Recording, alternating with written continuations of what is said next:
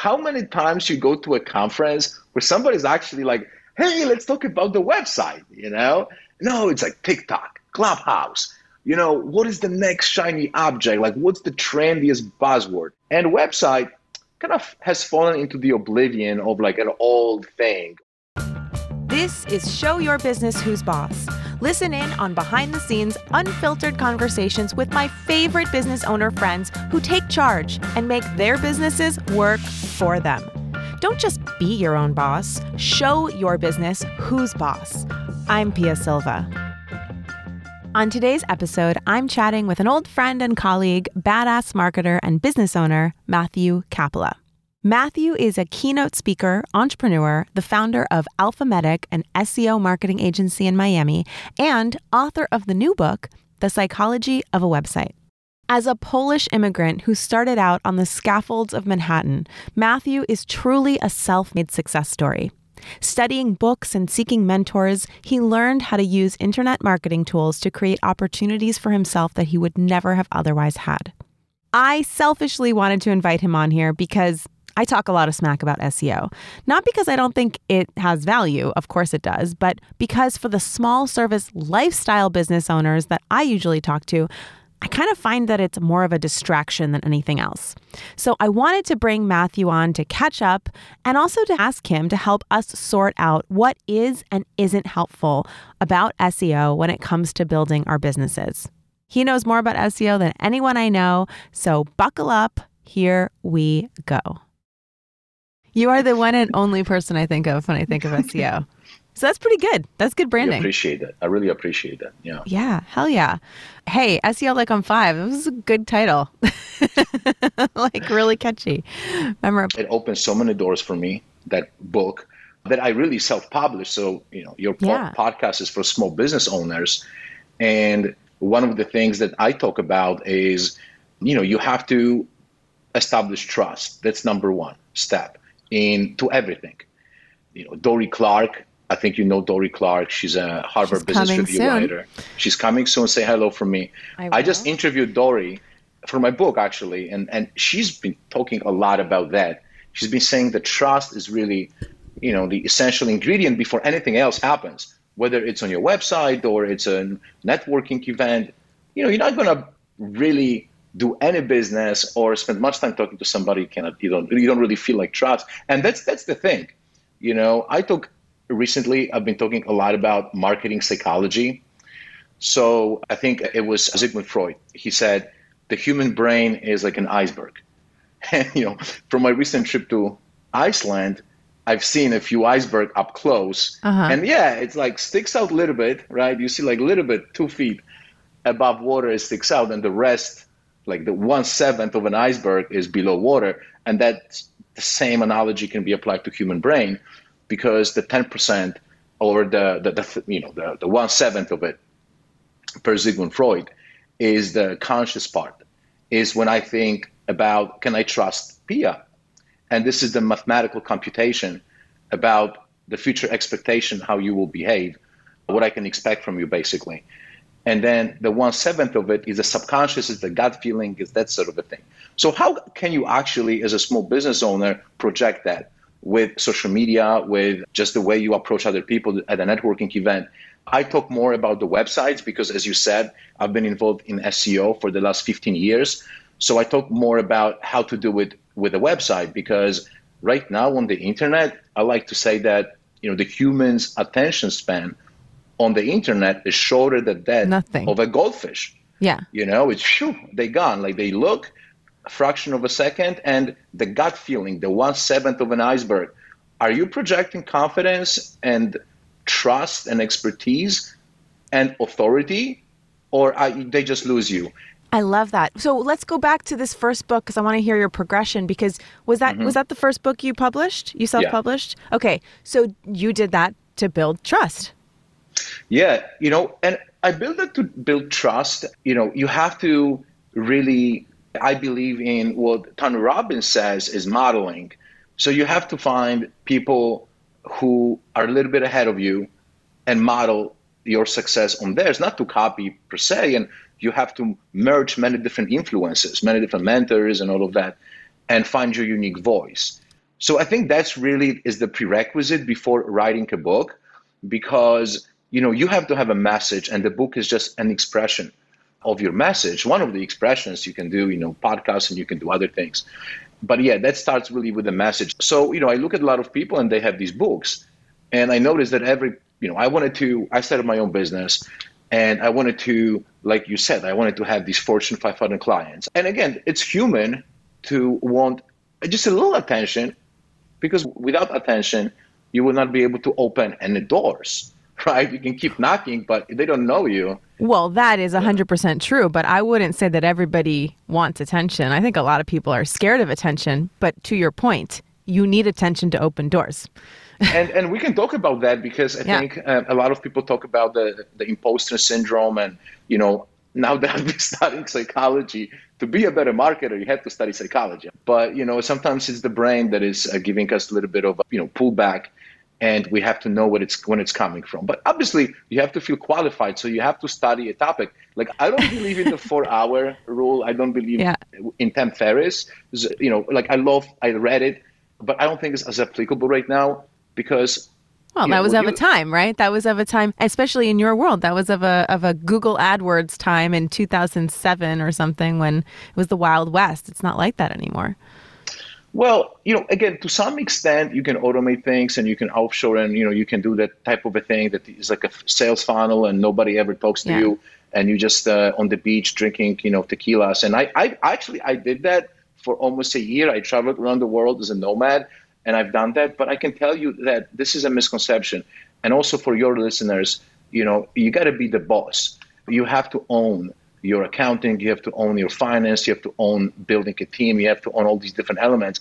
And a lot of people come to me and they want to give me advice, and sometimes people who haven't really built, a 7-figure business or whatnot, and they say, well, Matt, why would you just outsource everything? Why do you even worry about this? Outsource sales, outsource marketing, outsource this. Get a drink with these tequila drink with one of these umbrellas, and go to the beach here where I live in South Miami Beach. And the truth is that it's just not as sustainable. And maybe you can build something small, but if you want to scale and go big, you have to take control of things. And it's not always as easy, if that makes sense. That's what I think. I 100% agree. It's really easy to say outsource it. Hire somebody to do it, which is in theory a great concept. But who do you hire, and how do you know that they're going to do a good job, and how are you able to assess that? You can't assess how well somebody's going to do at their job if you don't know anything about it. Where I've landed is I have to become somewhat of an expert in everything, and then be a very educated consumer, where I hire people, but I should be able to evaluate the work that they're doing and know what they're doing enough to know whether they're doing a good job before I outsource something. Exactly. And this brings me back to your question about the book, because it's okay to use ghostwriters. It's okay to have a team around who's going to support you. But you have to own it. You have to be the one who understands the message, and then the book is a doorway to other opportunities, whether it's speaking, consulting, or media interviews and whatnot. You have to get in front of a camera and really speak about the concepts in the book. And this has to be something that is new. It doesn't have to be a brand new way of thinking, but if you just grab a few influences and merge them together. And I think Picasso was the one who said, I don't copy, I steal. And, he was, so that's come up on this podcast before. Yes. So you have to be have a fine line of grabbing influences from other places, and then you have your own message. It has to be your ideas. What was the core idea that you felt like that you really owned in that book? In the first book, and this was 2014, so SEO Like I'm 5 was really about, I worked in Madison Avenue at many different digital agencies, and I was building these SEO groups at these agencies, multi-million dollar groups. And I would go to a client, whether it was, we work with Unilever and, Dell and Western Union and all these big clients. And, I had to kind of educate people about SEO. And even though they were experienced marketers, because it's just, technical, people kind of shy away from it. So I felt that it was a need. There was a need of the SEO for dummies, which I felt like was not really written for dummies. I really enjoy. Maybe it's a great book for a lot of people, but I wanted to bring something that was more of a storytelling that would get people inside the concept through a story. The book, the first big advantage of the book was that, I was able to put myself on the map, and I already knew SEO, so I knew how Amazon search engine worked. And I knew how to get my book to basically get optimized to become the bestseller or rank the Kindle to rank in like top 10 bestsellers. And I did a lot of creative marketing for like bootstrap small business. I was a small business then. And it opened a lot of doors. And one of the doors that opened was L'Oreal. L'Oreal hired me as a result of that book. Somebody from L'Oreal reached out to me, and I worked with the CMO group over there at L'Oreal. We did SEO for like 30 websites, 30 brand websites. I did as a consultant? Yeah. So I started my business. It's a service business, right. Digital marketing agency, Alphamatic. We specialize in SEO and Google Ads, and I started it as a consulting business. Sometimes when you start as a consultant, the most important thing is that you have to be able to charge as much as possible for your work. So that's why I went for big companies, and I created experience as opposed to selling my hours. I would sell certain experience. So one of them was this major 2-day SEO bootcamp for L'Oreal, where we had these people from marketing teams coming from, even all over the world to participate in that, and the CMO and everybody. And the book opened that opportunity with its silly title, right? Wow. Because you have to understand the psychological feeling of belonging, right? They have to belong to a story, to your journey, to your idea. And when you write a book about SEO and you just write like a manual, okay, you are positioning yourself, and this can apply to anything, branding, creatives, especially in these industries where there are so little differentiation. When you kind of like, hey, I design logos. Okay, you're competing with like a billion people in the world, where price will determine really. So you have to kind of sell something that's more of an experience. And I look at your brand boot camps and the way you and Steve were approached that, when you were able to actually, your journey was to kind of take the service and put it more into a kind of product and experience. And you talk a lot about that. So yeah, that was similarly to your 2-day event, like to your point, you have to charge as much as you possibly can if it's going to be a consulting business for it to even work. That's right. Yeah. And then, there's a next step in business, right? Where I build up, a nice consulting practice, and I work with freelancers, obviously, to help me out. And then I came to a point, what next I wanted to do. My journey was, write SEO like I'm 5, and I wanted to create more of, I would say online courses and info products and that sort of a thing. And then I traveled for about a year. That's when I left New York, and I saw you most likely for the last time in person. And, I left my car at JFK. I donated my furniture from my apartment. My lease expired, and people came, just took for free. One, I was really proud of it, that a wife to a husband who was like deployed in Afghanistan or somewhere, she came and like the first person and like, oh, this is so helpful. We just, starting a new place. I'm going to take all your furniture. I'm like, boom, done. I'm free, And again, when you have a wife and 5 kids in the mortgage, you're not going to do that. Right. But I was in a different stage in my life, and I parked my car at JFK, and I just went to Europe, and I lived for a few months in Europe, traveling from different places and doing Airbnbs and hotels. And I was able to just, do the whole thing that people love to do, the whole remote, internet entrepreneur and all of that. What were you selling at that point when you did that? It was mostly a kind of online courses and products connected to the book. And I would also do a lot of workshops. And these workshops were like the kind of one-off, where I would come in as like, hey, I'm this, like you said, like SEO expert, or I don't want to use the word guru, but, I would study the topic and I would write about it. I would blog. I would actually be paid to write. I was writing on a popular blog and a popular website, tech.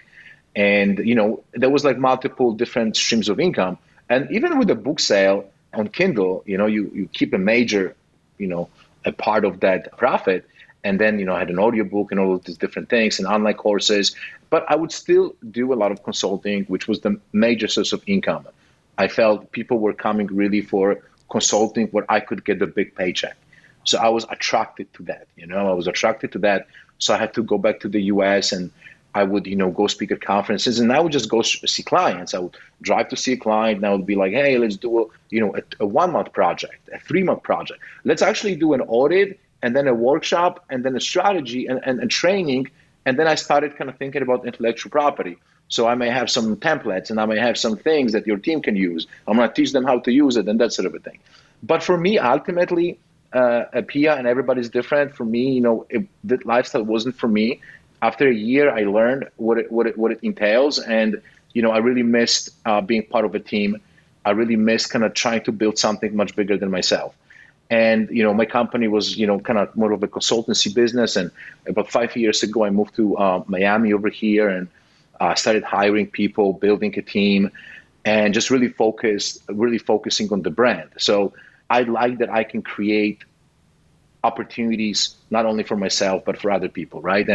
And we have clients who've been with us for a while, and we have a great team, and that was the main driver, kind of switching these lifestyles. But Gotcha. I like that I've done many different things because I know what works for me at the end, huh? Yeah, you got to try out different lifestyles, and now you know what you want to do. And you started with SEO, but obviously you're moving into not just the SEO. But I mean, you wrote a book about websites. So what is that transition, and what is your team and your company? What has it evolved into? What kind of services do you sell now?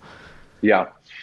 So, in the beginning, it was really about SEO. And a lot of listeners have this, I think, dilemma if they early in their business. I mean, early, let's say that you are, below $1 million in revenues a year, or below 500K, where you kind of have to hire people. You either scale up, or you have to, figure something out, because the growth requires that type of a mind shift. So at this point, if you actually decide to scale, if that's your path, there is growth and there is scale. Well, you can grow with the cost going. Well, you can grow with the cost going up, right? You can make $10 million revenue and make $50,000 yourself. Yes. Or, like you mentioned, you can make $500,000 in revenue and like bank in 400K because you use freelancers and outsourcing. So, but scale is really when you grow and you keep in my view, and we keep the cost down because you employ systems and processes, and you hire the right team who can help you. So, but going back to the question, the dilemma is, like you said, Matthew, do you just offer search, or you offer, social media and digital marketing, and you become this big agency, and in the beginning, I think it's so important to niche. And this doesn't have to be like a traditional niche, what people think about it. This can be an intersection where you can actually differentiate, okay? So we went through a phase of last year, a fast growth, and we added different services that were kind of like aligned with what we do as a core, which is SEO and Google Ads. But Facebook Ads is a great adjacent service for us because we are very analytical. And listen, who would you prefer to run your ads? A company that does like a branding awareness, or a hardcore pay-per-click, ROI, data-driven, SEO, specialists, right? People like that we are very data-driven. So Facebook Ads was good, social media, content creation, but we don't do many other things, and we kind of focus on it. And that's why with the new book, for me, I want to double down on the websites. So now I see personally a trend where the whole industry is moving from one shiny object to another, right? How many times you go to a conference where somebody's actually like, hey, let's talk about the website, No, it's like TikTok, Clubhouse, what is the next shiny object? Like, what's the trendiest buzzword? And website kind of has fallen into the oblivion of like an old thing of the internet. Because if you think about the internet, it was built, on the idea of a website and connecting links and hyperlinking. And, when you look at the recent pandemic and you're looking at what happened, Amazon became the biggest company in the world. Some websites like Wayfair.com, became like, valuation went through the roof. The growth of e-commerce in the first 3 months of this year, that's a study from Bank of America, grew 10 times compared to the same period last year. So people buy online, and today they don't buy on social media. Okay. And people get like, I always make fun of it. People go crazy about like voice search. Oh my God, the voice search, Alexa. Do you know anybody who bought from Alexa? You go and buy on websites. And, for a business storefront, social media, people measure social media in likes and engagements. And, the social commerce is something that would come about over the next few years, and things like the creator coin and crypto or whatever, like there'll be more opportunities to monetize social. But the business is conducted on the websites, online. You go to social media, you go here, and then you go to the website, then you buy there. Right. And then the marketers spend most of the time on these shiny objects, and they're chasing the next thing. Oh my God, I need to be on Clubhouse. Oh no, I need to be on TikTok. Oh no, I need to be on this, I need to be on that. And they're not really putting any attention on their website. So that's why I wrote a book about websites. Yeah. The psychology of the website. I went back to what has driven my success as an entrepreneur, which is kind of publishing books, creating this message, speaking, spreading the message, and then getting people to, be interested in what you're talking about. The thesis behind the book is that the human brain is your algorithm, okay? And the whole digital world is governed by the algorithms. So these algorithms, they don't work the same today the way they worked, 5, 10, 20 years ago when I was getting started. Back in the day, and this has to do for social media or search engines, Amazon, YouTube, it used to be that you could put the right keywords and you can, buy backlinks and get fake followers, and they do all these different things. And, now these algorithms are basically trying to reverse engineer human psychology. So when you look at the correlations to what's working is things like the same in social media. It's the engagement on the website. So Google is looking more at whether the user, search for a keyword and we are interested in ranking on, they went to your website and then they bounced back. They didn't find, no, let's say they didn't stay. Or if they stayed, that's a great thing. And they're scrolling. And you know what? They buying, they contacting. Google is like, okay, this website is fulfilling what the user wants. And, one of the things that we all, this is the first chapter in the book. It's about establishing trust that we talked about in the beginning of this podcast. So how do we measure trust? How do you measure trust? And it's so subjective, because if you ask somebody, hey, do you trust me on a scale from 0 to 10? I mean, somebody can just lie to you, right? But online, how do you measure trust? Because trust is the most important factor in determining Google's, whether Google's algorithm determining the value that you bring to Google.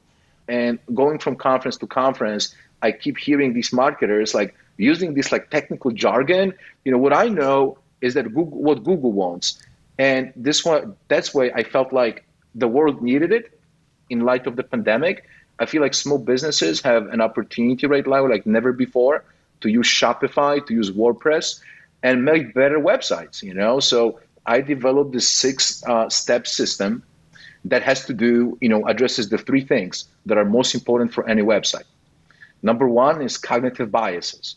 Again, what's under the water when you look at the iceberg?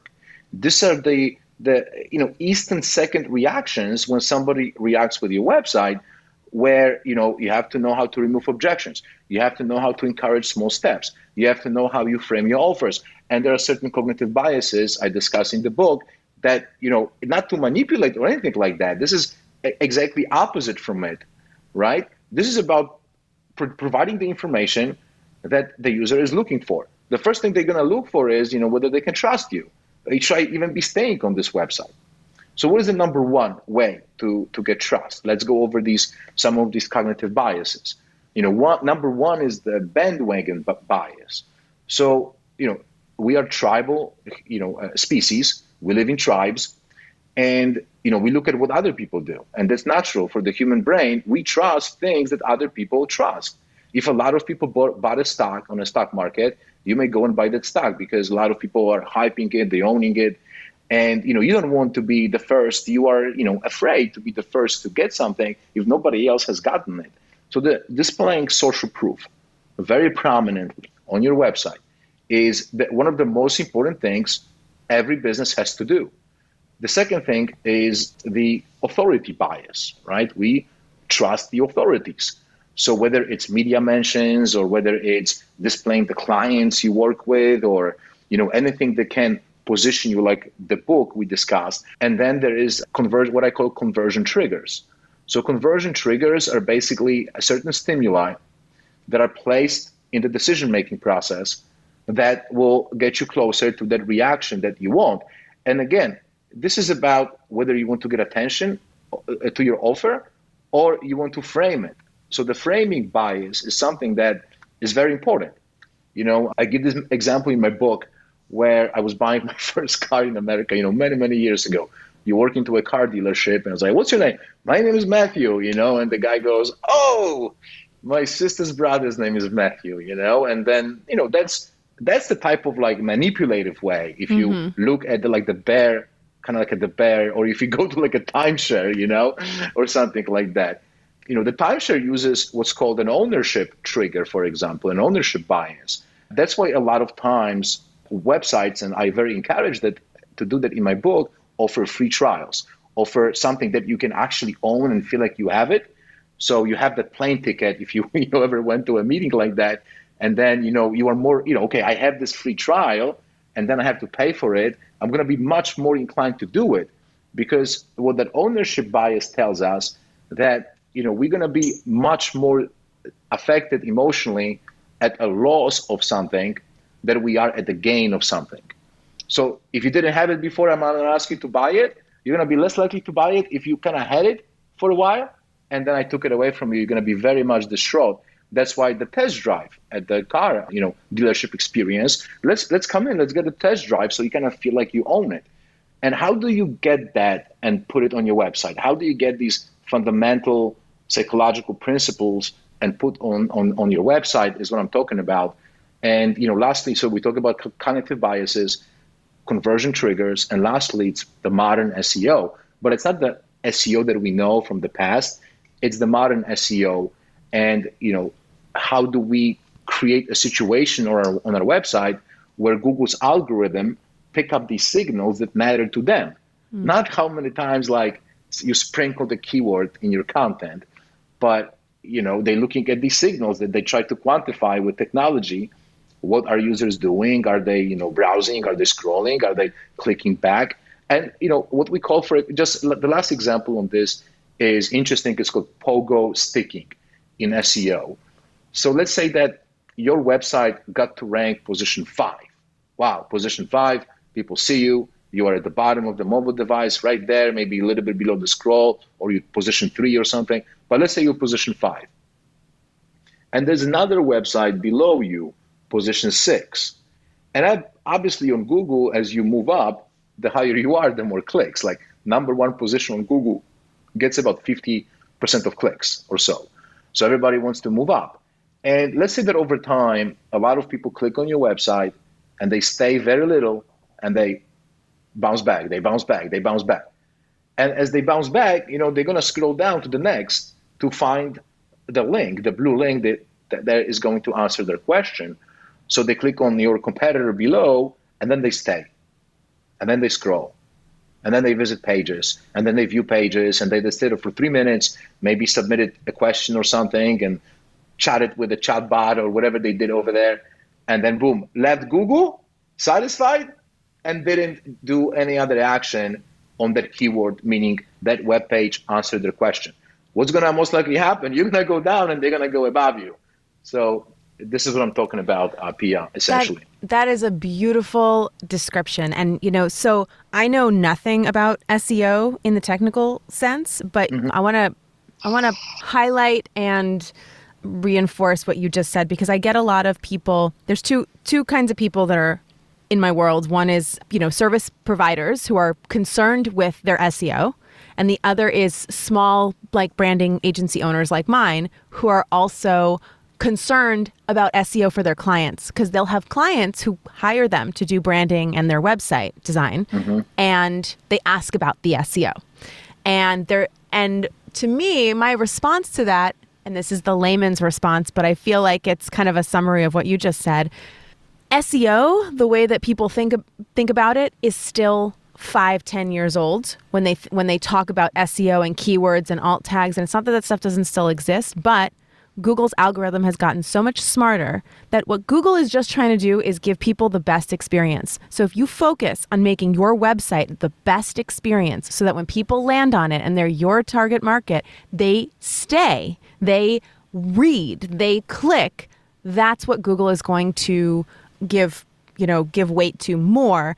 And as a small business owner, we're not talking about $1 million businesses here. We're talking about people who are, service businesses. They're doing a few, less than $500,000 a year in sales. Mm-hmm. If that's you, that's what you should be focused on. You should be focused on making your website and your brand the best experience it can be for your ideal clients, and Google and focus there, and don't worry so much about, especially because I often preach using Squarespace. I know you're a technical person, so you're definitely all on the WordPress train.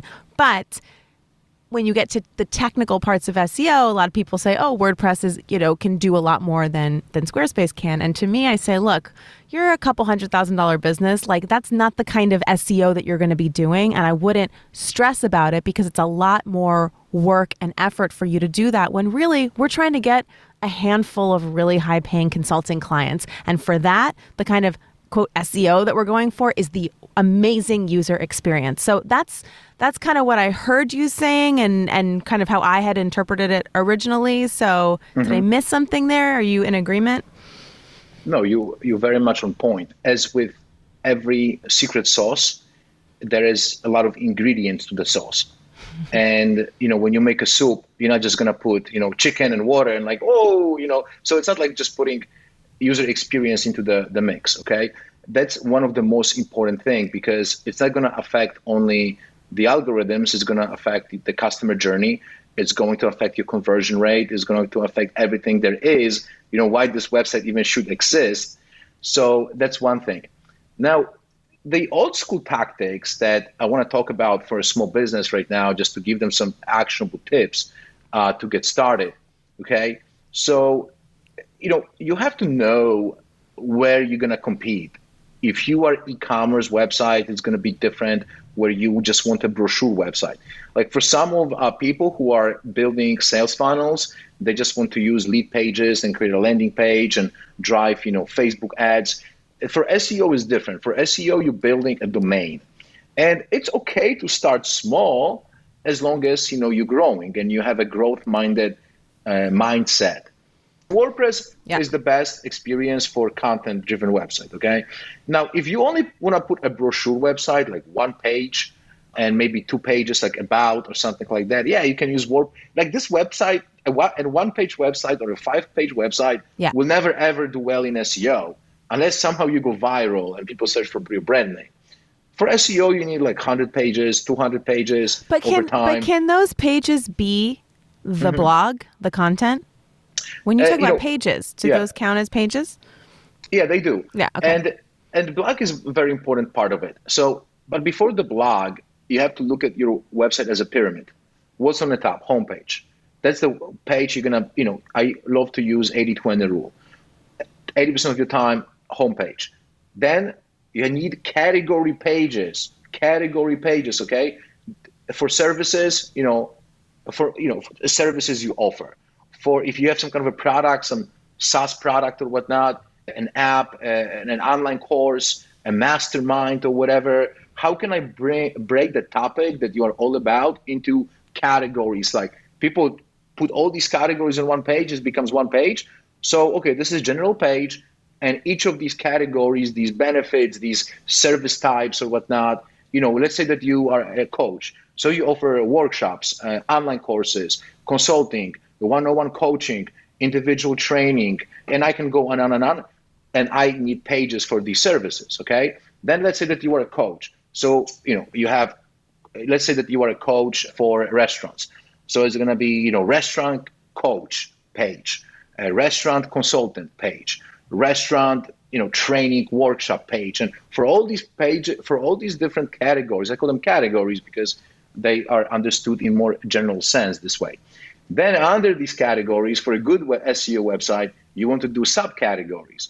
So let's say you are a coach, restaurant consultant. Under that, I put franchises consulting. I put, fast food restaurant consulting. I put Italian restaurant consulting, and I do keyword research.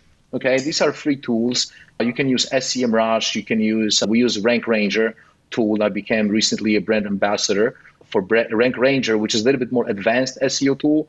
But, there are free tools as well. And you can go to Google and find this information. Okay, wait. But before, I want to stop you right here, because this strategy that you're talking about is for the purpose of bringing traffic from Google, because you are selling. Because as a small business who is selling consulting, traffic from random traffic from Google, lots of people coming to your site is not really the goal, right? No, you don't want random, no, right? So or even targeted traffic. Like if you're talking about somebody who is selling, you just named 10 different things. We've got our coaching, our courses, our consulting, our products, our blah blah blah blah blah blah blah. That's not how you build a couple $100,000 business. That's how you try to build a multi-million-dollar business. Is that true? Right? That's for the purpose of scaling. I would say that I'm a firm believer of trying to productize the service and monetize it. Totally.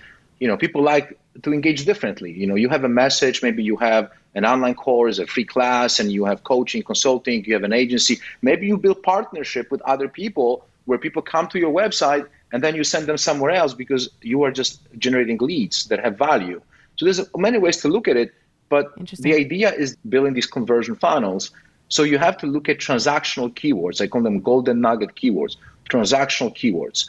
If the keyword is just restaurant management or something like that, that's a general keyword, or restaurant marketing is a general keyword.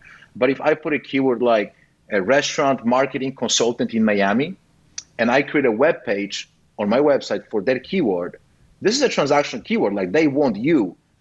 They want to go and find you. Because it's so specific and it's so clear what it is. Yep. But the problem is that if you put all these keywords and all these different topics on one page, and it's like a one long page, like a sales page, right, that are great for, it's, Google's not going to be, this web page needs to be dedicated to that topic, to rank on the topic. So that's why I'm saying if you have only 2 pages, you will rank maybe on 2 keywords. If you have 100 pages, and then obviously don't go crazy. There has to be a good user experience. That's if you have a service business, you don't want to create an e-commerce experience, right? With navigation of 10,000 pages. So you have to be the right judge of, how you present the user, and you use the drop-down navigation so people can drop down and, they can go deeper and deeper. And the idea is that people find what's in what they are interested, that they can navigate there. They don't have to scroll on the page, forever to maybe find a sentence that is to them. So this is usually a good user experience, okay? And then you have to think about your blog. And this is key because a blog is also not too sexy. Who wants to talk about the web blog? Go on stage at the conference, marketing conference, and raise your hand if you are excited about blogging. People get this guy off the stage when I talk about Clubhouse. Truth is that websites that blog get 55% more of traffic and 80% more leads compared to websites that don't blog. And when you build this funnel, on top you will have, at the bottom you have the decision type of transactional keywords, and then you have more like a consideration stage, and then a little bit more awareness. So you're not going to be building a web page that is basically more of kind of editorial. So maybe I have, let's go back to the restaurant marketing example. So maybe I have keyword website marketing tips, franchise restaurant marketing, and just as niche, as targeted as it gets. And I know 10 people search this way. I want these 10 people. I don't care about 10,000 people who search for restaurant stuff. Yes. I want these 10 people because this is what I have for them. So finding these nuggets is really something that is important, but it's a tactic, because if they find it and they land on the web page that is not dedicated to the topic, that's going to be a gap between what they're looking for and what this page is all about. They're going to bounce. SEO goes down. You're not going to convert anybody this way, right? If they don't find that there is something there for them. When you have an issue with some kind of, let's say you have an issue, you broke your arm. I'm not going to go to a general doctor. I'm going to go to, the hospital's website. I'm going to look for a doctor that is about, that type of issue that I have. The same with anything, people want to find that kind of niche keyword. And if you have a page for it, you are ahead of the competition right there. Love it. Love it. Okay. So what I hear you saying is the more specific you can be, the better, and make sure that that specificity is dedicated on certain pages. One caveat there. People go very, very niche and then create these phrases that nobody searches for. Right. So don't make something up. Yeah. Right. So you have to use, Google Keyword Planner, Google Trends, some of these free keyword research tools. Just Google free keyword research tool. I mentioned like SEMrush, Rank Ranger, some of the others. Keyword Magic is great. Keywords Everywhere. It's a great plugin you can actually put on your Chrome and find keywords that people search for, okay, but also are within your reach. So if you are competing with a small website as a startup and like, I love this keyword, and then you look at the top 10 websites and they're all like, huge websites with like $1 million budgets, it's going to be very hard for a small website to dominate that niche. So, how competitive, and make sure that people actually searching for that word.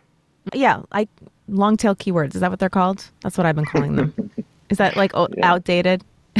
No, they still call it, They still call it that. Okay. The whole long tail. Yeah. The point is, I think when people are really new to the idea of SEO, my experience anyway has been that their concept of what SEO means is being found on Google for really generic terms. And what I hear you saying is, I love what you just said. There are 10 people going for that, and I want those 10 people. If you're a small business, that is the only strategy that's going to work with you. So when I hear all of these things that you're saying you could do, I can imagine somebody taking it and only kind of understanding half of it and then going crazy looking at keywords, trying to figure out how they're going to dominate. But this is like one strategy to be used in a way that is congruent with your business, right? You're not trying to create a business around keywords. You're an expert in something. We're looking for you to own that niche so that you can get those 10 people, but also that page that you make is not just for Google. It's for when you're posting on social media or when you're talking to people. You want to have this page dedicated to them because that is the great user experience. Let's say that, going back to the restaurant example, let's say that you are a franchise restaurant and you're looking for somebody who specializes in franchise restaurants. And you go and you do your research and you find 3 web pages that talk about restaurant, management, consulting and whatnot. And one of these websites have in a navigation specific page about the franchise restaurant. You go, yada, yada, yada, they're the clients, the testimonials. Are you going to be calling the other ones and asking, hey guys, do you actually offer this? You're right there. You sold. It's a great case for niching, which is the thing that everybody knows they need to do, but nobody wants to do. That's the experience we're trying to create for people. I love it. Okay, let me ask you one more thing. At what point in business does it make sense? Let's say you're a consultant, you're selling your services, you're one person, you're growing your business. When does it make sense for you to start thinking about this kind of SEO work? Because our time is limited. Our resource of time and money is limited. So there's only so many places you can go when you're investing in marketing your business. When is this a good place to go and invest that time? You need to start about SEO right at the beginning when you choose your business name. I knew you were going to say that. So listen, picking your domain is one of the most important tasks that you will go about in starting your kind of SEO journey. So I like .com domains, that are great. Yes. Right now you have these different domain extensions. You can find something, but it's all about the .com still, right? I mean, that's trust too, for some reason. That's right. We trust .com more. That's right. When you create a business name, look for a domain. And if you can put a keyword in there, you're lucky enough, then that may help with SEO, right? Having a keyword in the domain can help with SEO. And then, when you plan your entire business plan, at that point, somebody already should be putting that structure of your business into a website, your mission statement, your about. And the Tao, I think, famously said, you take a journey of 1,000,000 miles, right? You start with the first step, domain. The second step, build your homepage. That's it. Or you should put coming soon. The first step in SEO is start building your domain age. So it takes time for Google to trust a domain, especially, if you just created a website yesterday, they're like, can I trust it? But if you put right off the bat, you have a domain, put it up there, one page, coming soon, that domain start aging, right? The domain start aging. Second thing, just do a website, do a homepage, your most important page. And you can use the parallax, how people use parallax, where they click on the link and it goes down to a section on the homepage.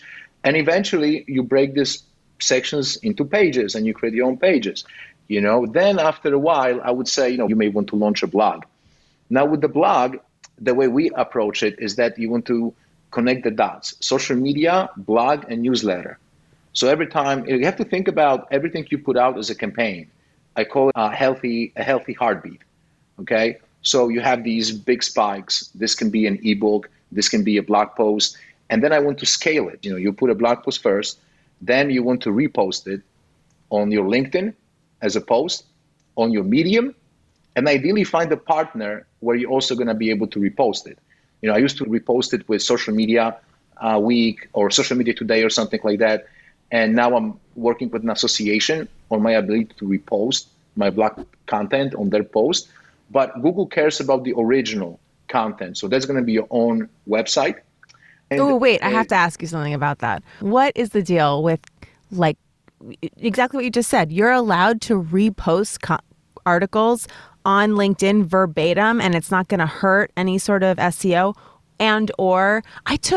At one point, I had my VA repost all of my Forbes articles, or a whole bunch of them, on my website, and all of a sudden my website disappeared from Google. So I took them all down and it came back.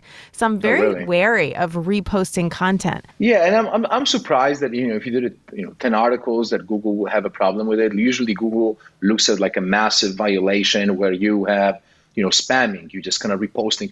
But there's nothing wrong with reposting things.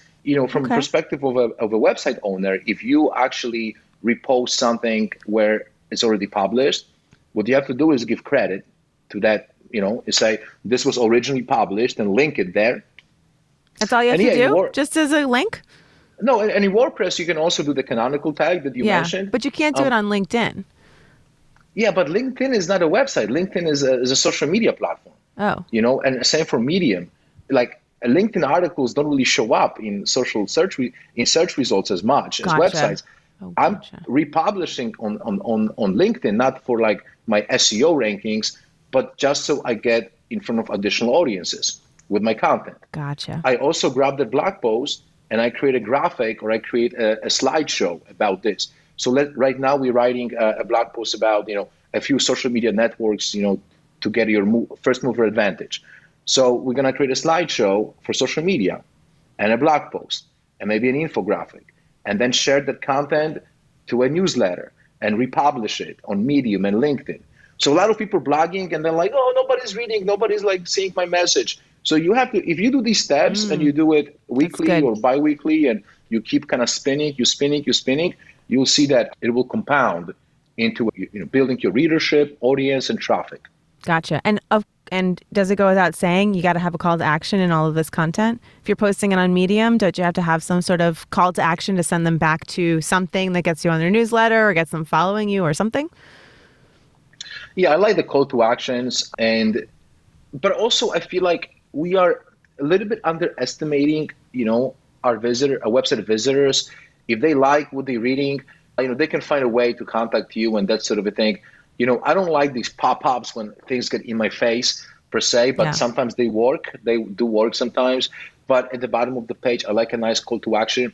But the blog is really, the idea behind the blog is twofold. Number one, you want to attract more people to your website targeting keywords that you would not be able to target with your category pages and so on, right? They're more editorial, they're more how-to. It's more about everything you need to know about this topic, and you create like a Wikipedia, of a topic on your website where you have the key categories and then you have other tips that then link. You want to link from your blog post You want to link to your category pages, okay? So let's say that you have a category pages about franchise restaurants. When there's a blog topic about franchise restaurant, you link. A lot of people end up linking to your blog post because what is a motivation for somebody to link to your service page? But if you write an engaging article about a certain topic, there's more editorial. When you provide value, not pitching your service, but answering a question, provide value, then people may link to it, and that's how your website will get these backlinks, which in turn will build up your domain authority, and you'll be more competitive. You have more authority in Google to rank on the competitive websites. Or you have a landing page and a social media ad, but then you have to spend on Facebook ads, right? It's a little bit different. Right. How do you feel about Facebook ads? I think it's gotten more competitive. I think Google ads have gotten way more competitive. I mean, competitive in terms of cost, right? Okay, because it's an auction, so the more advertisers, the higher the price. When I started in Google ads, I remember we were finding these Google, keywords for 10 cents, 50 cents, 5 cents, and right now is like everything is so expensive. These clicks are becoming more expensive. That's why SEO is more and more important. And when you're looking at all the traffic available to you, there is limited traffic on the internet. So there was a study done by over like 1 billion pages, I believe, by BrightEdge, and they found out that 53% of that inventory comes from SEO, okay, organic search, and then about 12% comes from Google ads. So not everybody will click on a Google ad, okay, maybe like 10 to 20% of visitors of Google, and the rest is SEO. Now, so 65% of all traffic inventory comes from search, Google and other search engines. Now, you know how much of that comes from social media? 5 or less percent. 5 or less? Mm-hmm. Wow. Comes from social media. Now, if you Is that because people don't want to get off of social media? No, that's what Mark Zuckerberg doesn't want people to do. Right. Okay? Okay. Google measures success, but how quickly they get you off their website. Like if you go to a web page that answers your question, they're successful. That you are successful, right? Yeah. Now, do a test. I'm asking you to do a test, Pia. Do a graphic, okay, as a post organically, without like sponsoring it or anything like that on Facebook, and then do something with a link to your website. Okay, yeah, they don't the link will get like 0, like 5. You're gonna be like, oh, I got 2 likes on my link. Once you share a link and you share like an article or something where people start leaving Facebook, they don't want to show it. Oh, I absolutely know that because I have kind of an automated system of sharing all my Forbes articles on Facebook, and like nobody sees them. Like right. They don't want you to see them. Right. So again, this comes to the type of scalability where, like you said, a lot of your listeners are early on. So what's better, get it perfect or just be out there, okay? And you have to be out there professionally. So I talk a lot about kind of how do you create a repeatable, scalable process, which allows me to be in these places. Maybe it's not perfect. Maybe I don't change. Like, people say, then you scale up and you become, Coca-Cola, okay? And you hire a Madison Avenue agency and you say, I want custom content for Facebook. I want custom content for TikTok. And you're going to have $1 million budget and somebody's just going to be doing your TikTok content.